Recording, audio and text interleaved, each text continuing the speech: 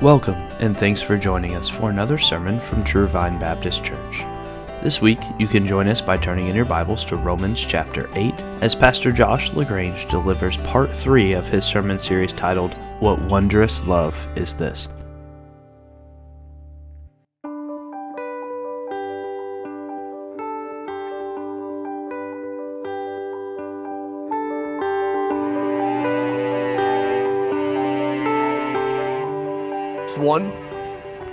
We'll read verse 1 and then drop down to 31 to 39 again. So I'll give you a moment to join me. All right, Romans 8, beginning in verse 1. Therefore, there is now no condemnation for those who are in Christ Jesus. And now, verse 31. What then shall we say to these things? If God is for us, who is against us? He who did not spare his own son, but delivered him over for us all, how will he not also with him freely give us all things? Who will bring a charge against God's elect? God is the one who justifies. Who is the one who condemns? Christ Jesus is he who died. Yes, rather, who was raised, who is at the right hand of God, who also intercedes for us. Who will separate us from the love of Christ? Will tribulation or distress or persecution or famine or nakedness or peril or sword? Just as it is written, for your sake we are being put to death all day long. We were considered as sheep to be slaughtered. But in all these things we overwhelmingly conquer through him who loved us. For I am convinced that neither death nor life, nor angels nor principalities, nor things present, nor things to come, nor powers, nor height, nor depth, nor any other created thing will be able to separate us from the love of God, which is in Christ Jesus, our Lord. Let's pray. Our Father in heaven, Lord, we desire for you to be glorified. We desire to know you. We desire to comprehend your glory. Father, your word here has rich, wonderful truths. Truths that if we comprehend, we will never be the same. That will soar us in worship. That will lead us to live lives of obedience out of gratitude and long to serve you and make your name known. So, Father, what I beg is please come. Please come and speak, O Lord.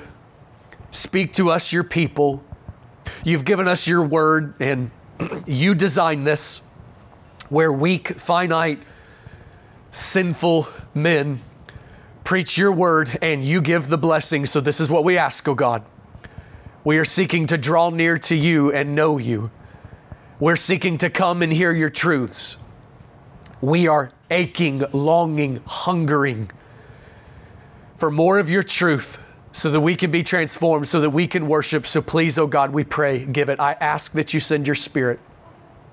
Please give your Spirit to empower, enable, quicken, awaken, give light, oh God. Give us ears to hear that we can understand your truths, O Lord, and then to see the glory of these truths.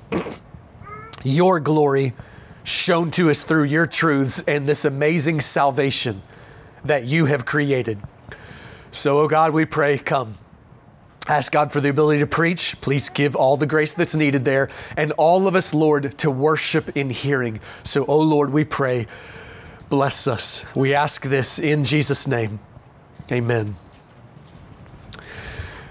In the passage we've noted there are four main truths. Four main truths in verses 31 to 39. We've seen the first of these two. Number one, God is for us, and therefore no one can hurt us. Number two, no one can condemn you if God has justified you. Well, we're ready for this third truth. The third truth is nothing can separate you from the love of God because Christ bought you. Again, we make the distinction in this passage that the text is speaking to those who are in Christ, to those who have become attached to God, not by thinking you come up with any of your own ways, but God has made a way on His terms to come and be made right with Him. You can come and attach yourselves to Him by placing your faith in Christ. If you are in Christ, then these promises are for you. And this particular truth we're looking at, nothing can separate you from the love of God because Christ bought you. It is yours for you who are in Christ.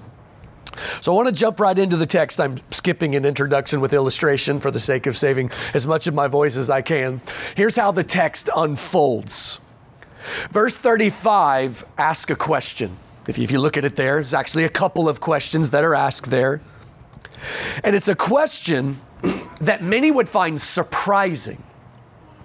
And so verse 36, the very next one, is meant to further explain verse 35. If you think about it, verse 36 wouldn't have to be there, and we would still be able to understand the flow of the passage and the reasoning that's being laid out. Verse 36 is kind of a parenthesis in the passage. It's a parenthesis that is further expounding and supporting verse 35. Verse 37 then comes and declares this great and wonderful truth, which is answering the question that is asked in verse 35, and then 38 to 39 come at the end here and preach. They preach the glory of these truths. This is what preaching is, by the way. That's what Paul is doing in 38 to 39. Preaching is not just communicating the truth, it is heralding the truth and exulting in those truths. It is showing the weight, the glory, the significance of the truths, while the one declaring them is worshiping themselves and trying to bring everyone else to worship by seeing the weight and the glory and the wonder of these truths. That's what Paul is doing in 38 and 39. The Spirit inspired, stirred Paul to preach in 38 and 39 the glory, the wonder of this love that is ours in Christ. So we'll walk through the passage here, and I'll show you how it unfolds. The only truth that will be left after this message will be that in verse 37. That will be its own message. So start in verse 35 with me. Let's walk through the meaning of the text. He begins by asking this question: who will separate us from the love of Christ? At the very beginning, we have to make sure we understand what is being addressed, what is meant when he talks about the love of Christ. There is a general kind of love that God has for all of mankind, a benevolent care, a creator's compassion that God has on all humans. But we got to be really careful about how we talk about this. We've got to be really careful that we not mislead people when we talk about the love of God. So for instance, if we were to just go around and just say the statement, God loves everyone, without giving the rest of the story, we would be misleading people. Because that's not the whole thing. And if you give a half-truth as if it were a whole truth, that's deceptive. That's dishonest. Scripture says all over the Bible that the Lord is furious. He is furious with those who reject Him. He is angry. He is furious. There is wrath for all of those who just will not bow the knee to His supremacy, who will not worship Him and give obedience. In fact, in Psalm 11, it even says that the man who loves violence, the soul of the Lord hates. Did you know there are verses of the Bible that talk about God hating? And again, this is not the message that the world wants to think about God. This isn't how the world wants God to be. We're not after that. We're not after, like, what do we want? What does the world want? How we think God should be? That's not what we're after. We're after, who is he? Like, what is his character? Who is he in truth? And so because of these things, I don't believe we're being faithful to Scripture if we begin a gospel conversation with somebody that is not in Christ and we just begin with, God loves you and has a wonderful plan for your life. Because what sinner does not hear that and justify themselves? And does not use that statement to bolster their own previously held beliefs of things like God loves me and accepts me just the way that I am, which is not a biblical statement. That is unbiblical. God does not accept us just as we are.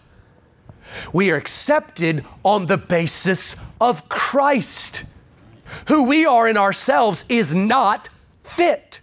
It is not enough. It is not righteous. We must have something done to us. We must be accepted by God on the basis of Christ. And then God begins his transformative work. The message of the Bible is that because of our sin, there is wrath. God is angry at those who break his law and will not bow the knee of allegiance to him. All mankind has broken that law. Every soul at one point is in a place of resistance to God. You're not born a Christian. You're not born regenerate and right with God. Every one of us has had a place, if you are in Christ, and if you're not in Christ, are still in a place where there is a refusal to bow the knee to Christ. We are under his wrath. We are under his anger. All mankind has sinned. The wages of sin is death. What we deserve is an eternal punishment of that wrath, and it is what is coming. If you pass from this life, from this age, and you have never come to be made right with God, you are going to receive the sentence of the eternal curse. The whole point of the gospel is that God in love made a way to show mercy. God made a way for you to be made right with him, and it is through the work of his Son. Turn and place your faith in Christ, for God so loved the world that he gave his only begotten Son, that whoever believes in him, in Christ, will not perish, not eternally perish, but have everlasting life. The love that is being described in this passage is not the general Creator's love for all of mankind. The love that is described in this passage is specifically Christ's love for the souls that he died for, the Father's love for those he predestined, for his elect, for his sons and daughters, his love for those that he has drawn to himself. If you notice in verse 35, it speaks of the love of Christ. Down in verse 39, it is the love of God, the Father, which is in Christ Jesus our Lord. So really critical connection that you need to make here in this passage, if you haven't already. God's love that is described here is his saving love. His saving love for his people, his sons and daughters, which is the highest love that God has for any human. Sometimes people hear that and don't like it, but really, is it that offensive? You know, this is how we operate in this world as well. If you're in this church family, I love you. I love my kids more than you though. Okay, shocker, you know? And I also love my kids in a slightly different manner of love. It's slightly a different kind of love. The love that God has for his sons and daughters, that he sent his Son to bleed and die for, it is a love that exceeds in magnitude of the Creator's care that he has for the rest, and it is even a different kind of love. The love that Christ has for us, he has for his bride. The love that the Father has for his sons and daughters, it is greater in magnitude and of a different kind. And so the question that is asked in verse 35 is, who will separate us from that love? What situation could occur that would remove us from being under that love? He begins then to list out various fears, various dangers, various threats, various pains, torments, perils. You look at the list there. 7 things: tribulation, distress, persecution, famine, nakedness, peril, sword. Will these things separate us from the love of Christ? Before we begin to answer that with what I hope will be obvious, but it does need to be preached, something else that we must consider. I want to say something else about the love of God, because if we don't understand this, we'll come to some really wrong conclusions about the love of God. God is righteous. God is holy. God loves what is holy. He delights in what is holy.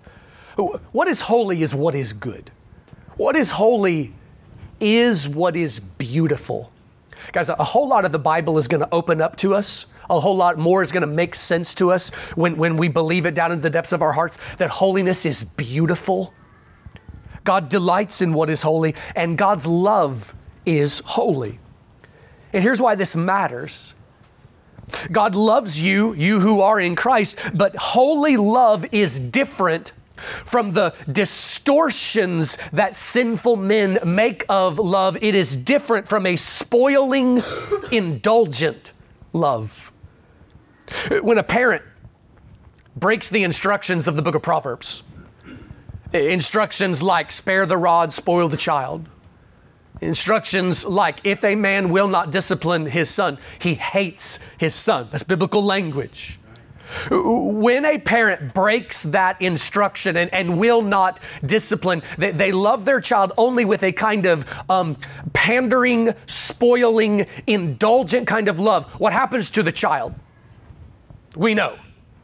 We've been in the grocery store with that child, okay? We know what happens. That child becomes a slave of their own flesh, because that child is not being taught about how to put their flesh to death. That child becomes a slave to their pride. Their selfishness goes unchecked. They reach a point that they just believe the universe revolves around them. And Proverbs says, listen very carefully, Proverbs says that child will end up in hell. That child will end up in hell because that child has been given no framework for comprehending submission, comprehending bowing the knee. And so listen, indulgent love isn't really love. That's why Proverbs says it's hatred. In that indulgent, spoiling kind of love actually harms. It harms.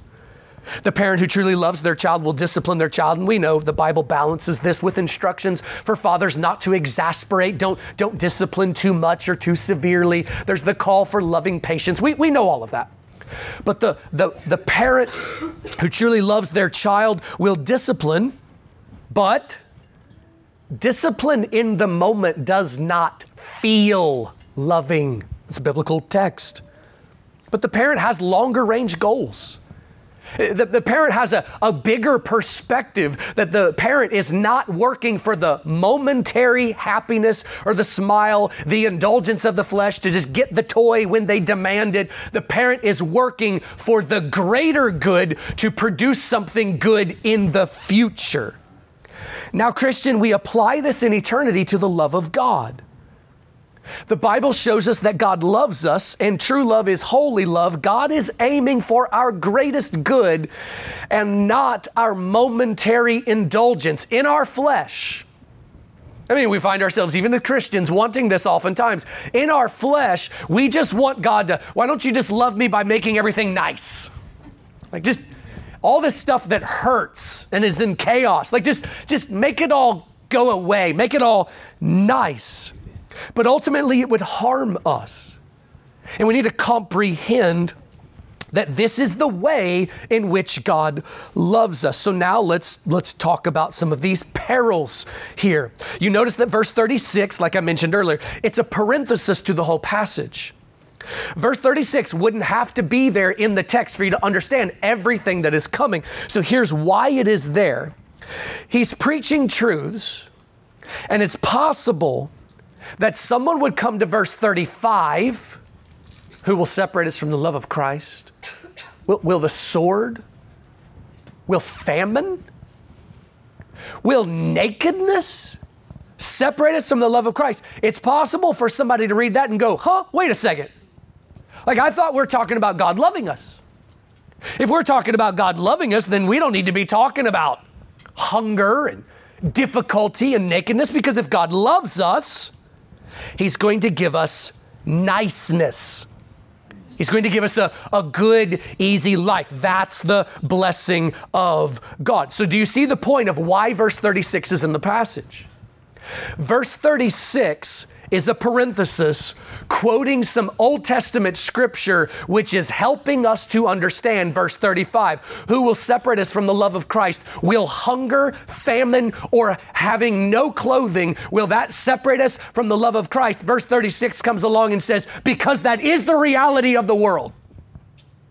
That is the truth, you know. This is the world we live in. And Christian, this has to be addressed. It has to. Because from as far back as the book of Job, people have wrongly come to conclusions that good people get good life and bad people get the hard things. God will give you karma, so to speak. Remember Job's friends? This is the whole plot line. This is all that's what's happening in the book of Job. Job is a godly man. God allows testing to come into his life, and Job's friends show up. Job's friends come and show up, and they're operating with this shallow, Bible-less religion. A religion that is just the invention of man. Good people get good life. Bad people get bad things that happen. Job's friends come up. Job, you're suffering so obviously. Tell us what you did, you dirtbag. How'd you sin? You did something. Tell us what it is. And there's like 35 chapters of Job going back and forth with these friends, and Job saying, I'm not completely perfect, but I have not done something that would warrant this. And they're like, liar, because this is all they can think of. Guys, this comes in the New Testament. The apostles in John 9, they look at a blind man and they ask the question, do you remember this? Master, who sinned? This man in the womb or his mother that he was born blind? And Jesus has to correct their theology. We have to understand this truth. We have to comprehend this, or we are going to come to some devastating conclusions about the love of God. We will misunderstand it, and it'll wreck your faith. It will wreck your faith. So verse 36, it's Psalm 44, verse 22 being quoted, just as it is written, for your sake, this is the people of God speaking to God. For your sake, we are being put to death all day long. We were considered as sheep to be slaughtered. Let me give a bit of a parenthesis here. Verse 36 is a parenthesis in the passage, so let me take a parenthesis in the sermon because this is crucial for us to understand the love of God. This is a cursed world. It's a cursed world. We say it often as Christians, but have you ever noticed that sometimes we say it only theoretically? Like bad things will happen and somebody will ask, why is this happening? Why all this bad stuff? And we go, it's a cursed world. Have you ever heard that expression? Like I know I've done this in my mind. Why bad things happening? It's a cursed world. Yeah, I know it's a cursed world, but why are bad things happening? Okay, do we need to see the connection? Cursed world means pain, peril, death. We have catastrophic things happen in our lives and we're going, why is this happening? And I sometimes imagine the angels are just pulling their hair out. How many times do you have to hear? It's a cursed world. Our expectations of life have to match that reality. This is a cursed world. For Psalm 44:22 makes clear that God's people will suffer things that verse 35 mention. Christian, do you have a category in your mind to comprehend this? That there are Christians who do go hungry. Do you have a category in your mind for this? There are Christians who, yes, have gone seasons of their life with zero clothing. You need to read about Christians and persecution and martyrdom around the world. It happens today. Christians go hungry. But as we say this, there would be some who say, whoa, whoa, whoa, preacher. Don't you know the Bible says God promises to provide for his people? And to that we say amen, but we need to talk about that because even this is oftentimes misunderstood. God promises to provide enough, and that's a critical word in itself, enough bread, there's another critical word, before the duration of time that God determines. God promises to provide daily bread to preserve life for as long as he determines. Your life is in his hand, and he chooses for some to live 100 years and others not to live 100 days. That is his prerogative. That is his sovereignty. Christians do go hungry. Paul did. He talks about it in the book of 1 Corinthians. See, do you understand how we got to have our definitions right? We got to have our expectations right of the love of God and the promises of God, because otherwise it will end in disaster. It will. Okay, have you ever known someone or heard of someone who falls on some financial hard times and they've got a great big house payment, 2 new car payments, boat payment, camper payment, they've got all of it. Financial hard times comes and they can't make their payments, and then they begin to doubt their faith. They begin to doubt God because they thought God promised to provide what they wanted. And what it reveals is some misunderstandings of the promises of God. What it reveals is some shaky foundations. So we need to settle up those foundations. We need to make sure we understand God has never promised you the house that you want. God has never promised you the vehicles you want. He's never promised you a vehicle. God has never promised you the life that you want or toys of the earth. God has never promised that we can just buy and buy and buy and he'll foot the bill. God's faithfulness, this is a really critical statement, God's faithfulness is faithfulness to his promises, not our expectations. Like, I can't come up with what I think God should do, and then therefore God is obligated to do what I think he should do. God's faithfulness is faithfulness to the promises that he has made, that he has communicated. We don't get to make up what we want to be true, and then God's obligated to live up to what we invent. Christian, this is a cursed world. Bad stuff happens. Bad stuff's gonna happen to you. You're gonna suffer. It is part of it. Messed up stuff happens. Job, a godly man, lost almost everything. Job lost almost everything in one day. All of his wealth, all of his herds and his flocks were gone. Houses crumbled. Blood ran in the fields. And Job wept over the bodies of his children in one day. But there's something that Job said on that day, and guys, it is critical. I'm telling you that there is enough theology to meditate on for decades in this statement that Job makes. Job comes before the Lord, falls on his face, and he prays. Naked I came from my mother's womb, and naked I will return. The Lord gave, and the Lord has taken away. Blessed be the name of the Lord. Guys, notice a couple things about that. First And most importantly, Job comes and he worships. Because guys, that is the whole point. The whole point in the whole episode, this is the whole point of your life. Will you worship? Will you glorify him? Will you honor him? Satan said to God, you let me touch him, I'll get him to curse you to your face.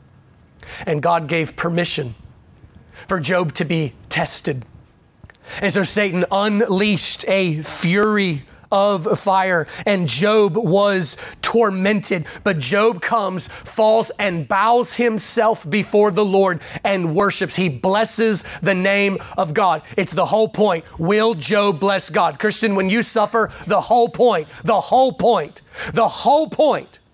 is, will you glorify God? Will you bless the name of God? But then notice what else he says, because what he says has theology and it is critical. Naked I came from my mother's womb, and naked I will return. You came into this world with nothing. You literally did not even have a shirt on your back. And you will leave with nothing. You will even leave your body in the ground, and you will stand before God. The Lord gave, and the Lord has taken away. Everything that you have in this world, you come into it with nothing. Whatever you acquire, and that includes loved ones, that includes children, that includes spouses, whatever good you acquire, understand this, it is on temporary loan from God. It is not yours definitively and ultimately. It is on loan, and it must be given back. And God has the right to retrieve it anytime that he wants to, and he has done nothing unrighteous. God has not been unfair. God has not been cruel. God has not been mean. We can't say to God, that's not okay. It's not fair. No, he has the right to take it anytime that he chooses. What Job does is he comes and he throws himself before the Lord and he declares, you have acted righteously. You have done nothing evil, and he blesses the name of God. Whatever God gives you in this life, it is a gift. It is grace. We don't deserve it. We don't earn it. He's not obligated to give it. We don't have the right to demand it or expect it. The more spoiled we are, the more we expect that God's supposed to do for me. Do you see the danger of riches? Do you see the danger that living in a place of prosperity can bring? That there are things we think God's supposed to do for me because I say so. I'd love to spend much more time on this. I'll just have to save it for another day, but let's just settle up the foundation and move on. You live in a cursed world. In a cursed world, bad things happen, and it is part of it. Being a Christian means that there are additional difficulties that come. Being a Christian means you are opposed to the world, and the world is opposed to you. This is the reality. For your sake, we are being put to death all day long. We were considered as sheep to be slaughtered. Christian, you're not too good to die. You're not too important to die early. You're not too important for bad things to happen. For today, evil prevails. That's what this life is. In the next, you will pass into glory. There is the everlasting future of righteousness and joy and glory of God. And 10,000 years from now, we'll look back on this brief little painful life and we'll see it as just a small little blip. But for today, evil prevails. God is going to step in and he is going to set all things right, redeem. But for today, you live in the day of evil. You're going to suffer. And our expectations have to reflect that. The world will regard you as sheep to be slaughtered. End of the parenthesis. Let's come back to the text here. But here's the question. Will those sufferings separate us from the love of God that is resting on us because we are in Christ? The answer, of course, is no. But listen closely. These perils, these pains, these torments, they will not take your salvation away, and they are also not necessarily indicative that God is disgusted with you.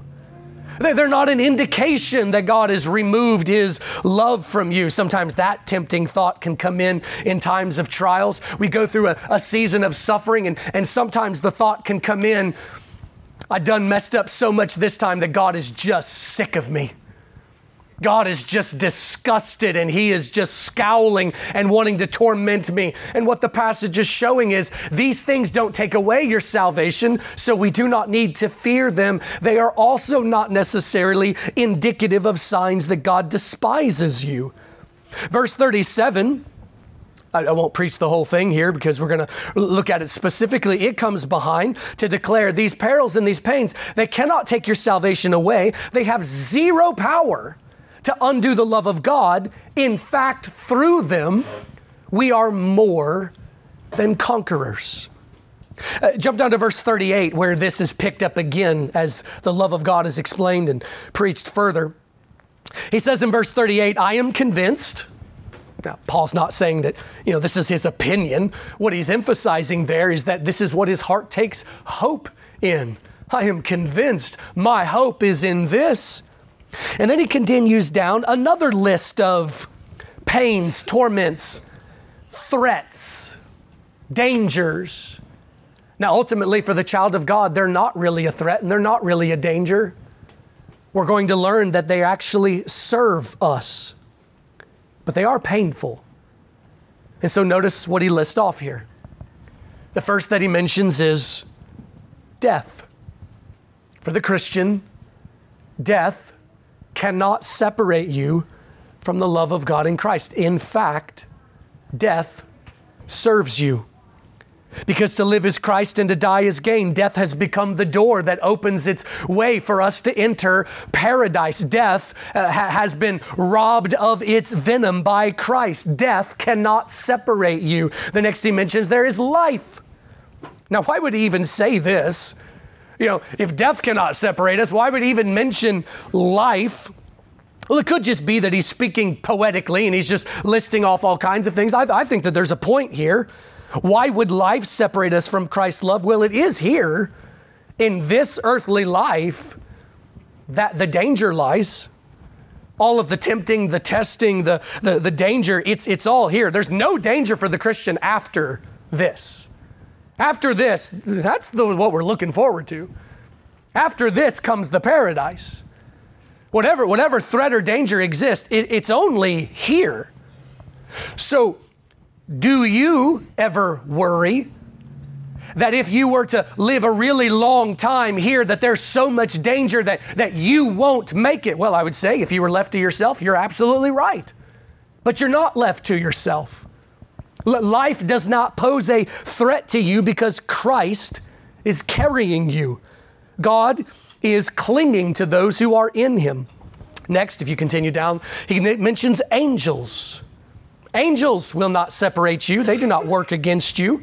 And then notice how the text has quite a few of these opposites that are mentioned, death and life, angels, and then notice what's the opposite of an angel, a holy angel, principalities.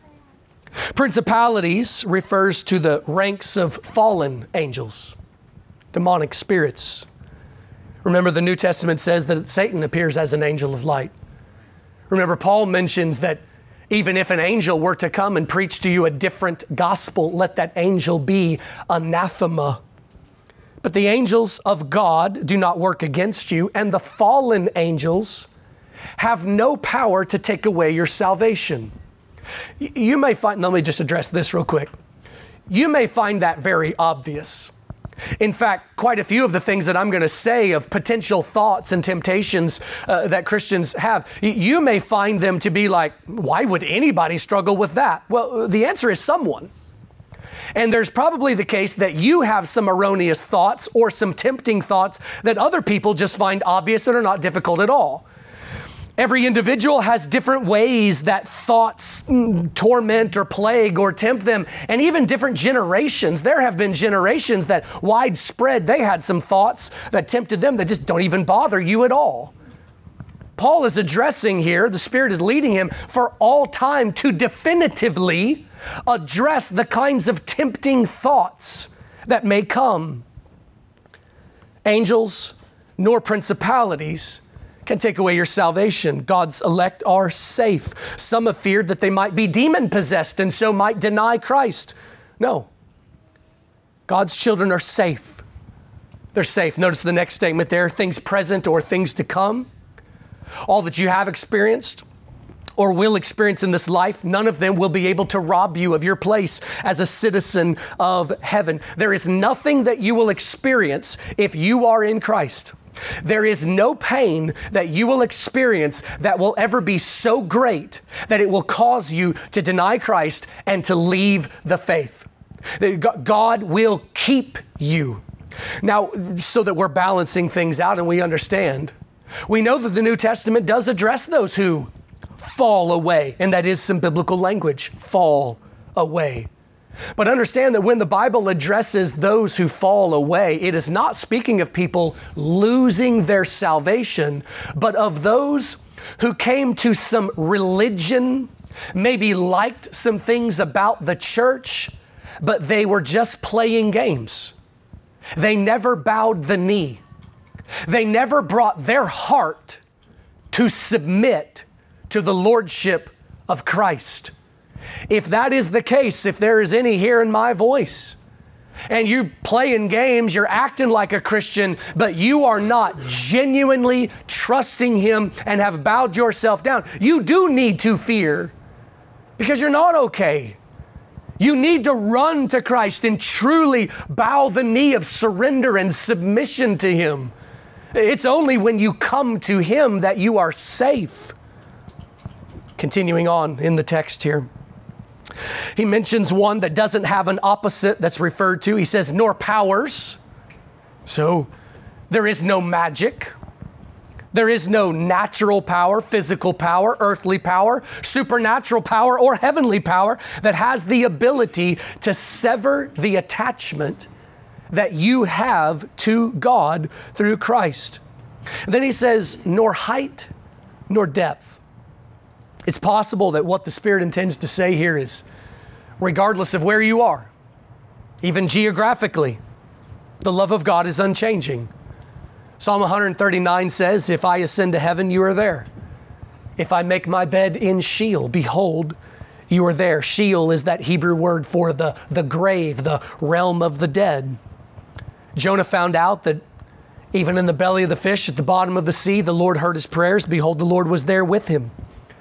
And then notice the last thing that he says, verse 39, nor any other created thing. So that covers everything. Because if it's not God, it was created. So any other created thing will never be able to sever the supply of grace that is coming to you. Listen, Christian, nothing can separate you. You are tethered. If you are in Christ, there is a rope, there is a chain that is attaching you to God. It's an invisible rope. It's constructed in such a way there's no fraying, there's no decaying, there's nothing that can cut it. There's no rusting. It is an eternal cable, rope, golden chain, but stronger than the gold on earth. A chain that links you to God, and the name of it is the love of God which is in Christ. You are bound to Him. By the way, you are also a created thing. You can't mess this up. You can't sever or separate yourself from the love of God if you are truly in Christ. The love of God for His sons and daughters, it's unchanging. Unchanging. One of the greatest truths that your ears will ever hear is that God is immutable. It's another one of those old words that we don't use very much anymore, but we need to use some more. Immutable. What it means that God is immutable, it means that He is not mutable. Okay? Mutable comes from a Latin word that's related to the word for mutate. God does not change. God is not in process. He's not transforming. He's not growing. He's not evolving.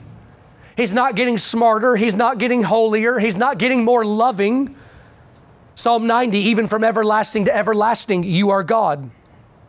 Malachi 3:6, for I, the Lord, do not change. Therefore you, O children of Jacob, are not consumed. Now that's a really critical statement, and we're going to see numerous more just like it. I want you to hear it again. I, the Lord, do not change. Therefore you, my people, are not consumed. I want you to notice the pattern here. You, my people, you're safe. But why are you safe?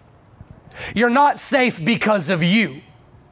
You're not safe because you're godly, you're great, you're righteous, you're holy, you're so lovely and wonderful, I just can't help myself. That's not what he says.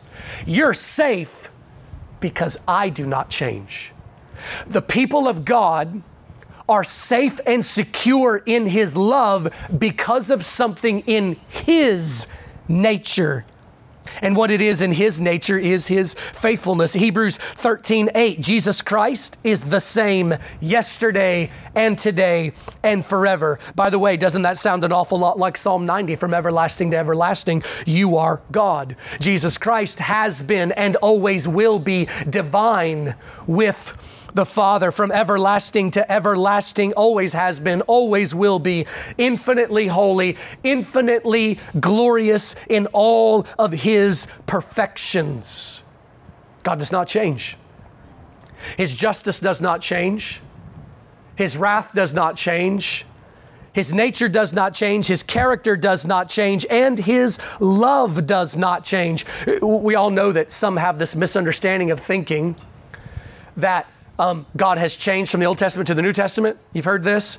Like in the Old Testament, God was kind of grumpy, and in the New Testament, he's lightened up, he's seen the light, and he's a lot nicer now. Okay, we can understand how people come to that, but it is a misunderstanding, okay? Read the Bible all the way through a couple of times.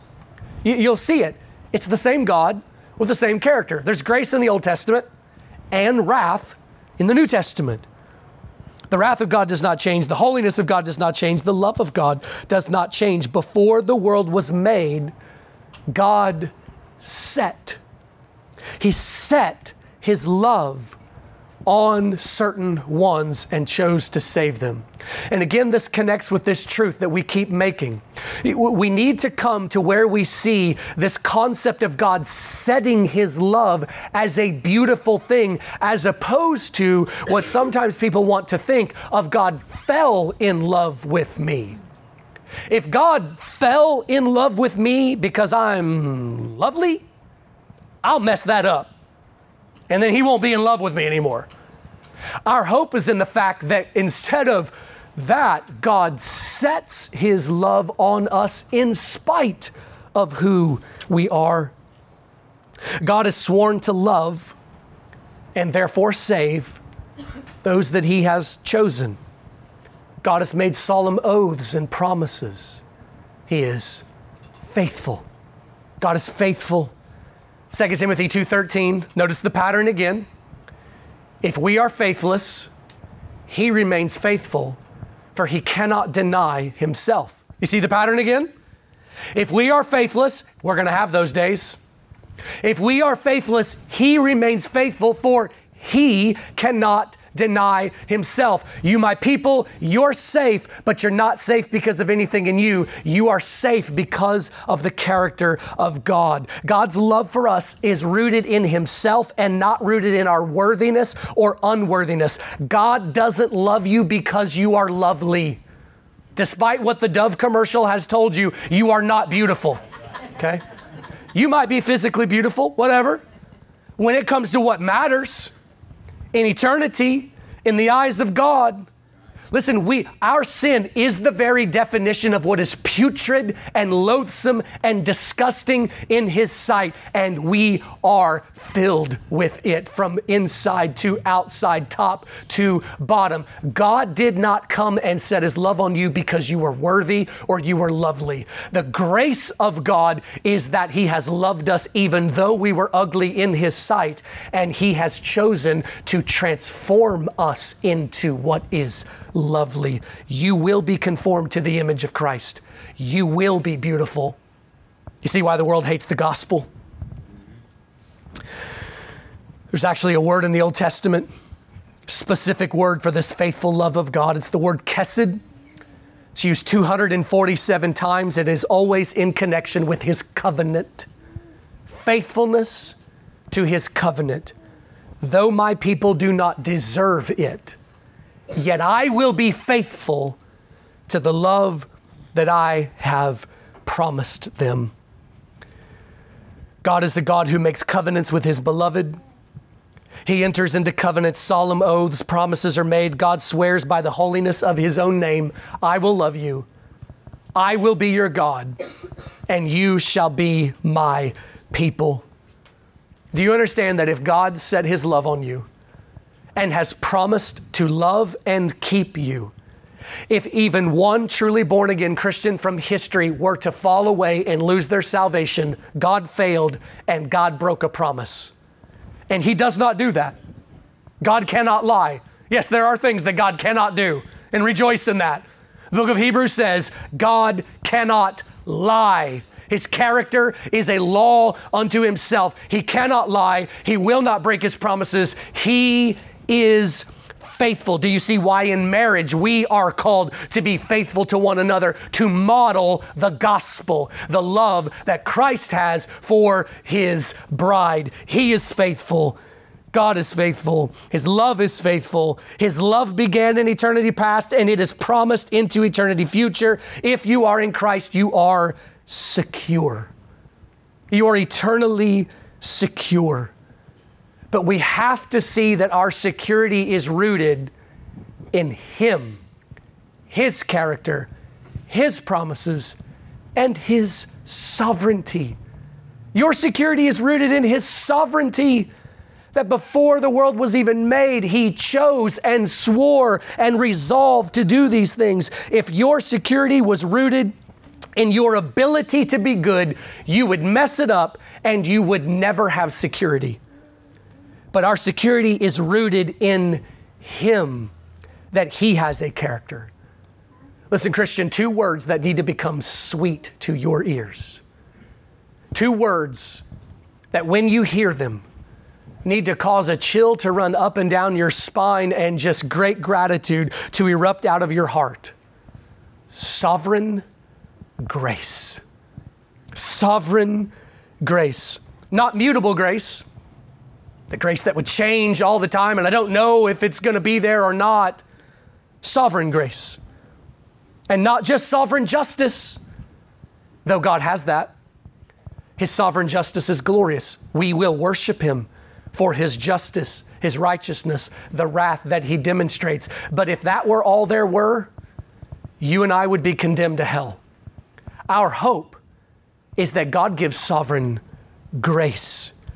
Your eternal security is rooted in this sovereign grace. And because of this, Christian, because of the constantness of God's love, this security that we have, this is why we can say with so many passages of Scripture, like Psalm 4:8, in peace I will both lie down and sleep, for you alone, O Lord, make me to dwell in safety.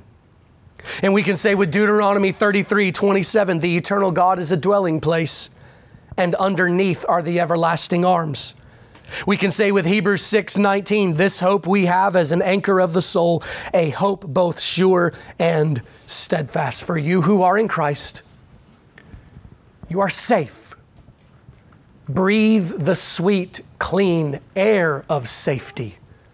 Know that you are secure. Know that you are accepted. Know that you are loved, but not because of you.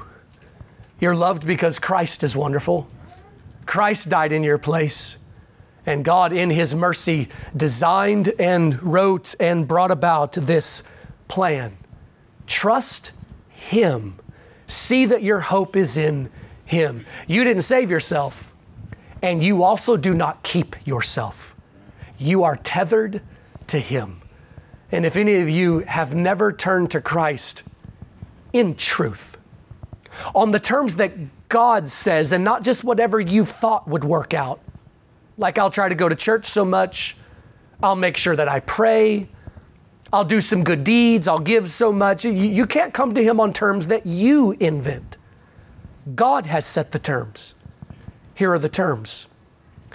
Believe on the Lord Jesus.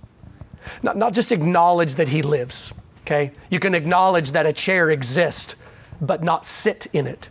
sitting in the chair is trusting your weight to its structure.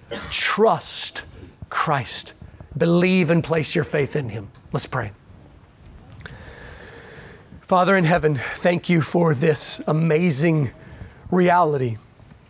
We are overjoyed by the fact that you love us like this, and we want the rest of our lives to be an offering of gratitude, reflection from what you have done. We are thankful. Lord, I pray that you will cause the rest of the work that needs to happen to now occur. Cause the light bulbs to come on. Father, we pray, help us to apply this deeply, that we will comprehend the depths, the magnitude of your love, and that it will transform us. I pray that we will be people who reflect your love by loving others, by forgiving, loving our enemies, loving our neighbor, that out of gratitude we'll serve and obey. Lord, please bring about the ramifications that are to come because of these truths. Help us, Lord. And Father, we pray these things in Jesus' name. Amen. God bless you. Thanks for listening, and we hope you enjoyed this week's message. Tune in again next week as we continue through God's Word at True Vine Baptist Church. We also invite you to like our Facebook page, follow us on Twitter and Instagram at TrueVineIND, or visit our website at true-vine-baptist.org.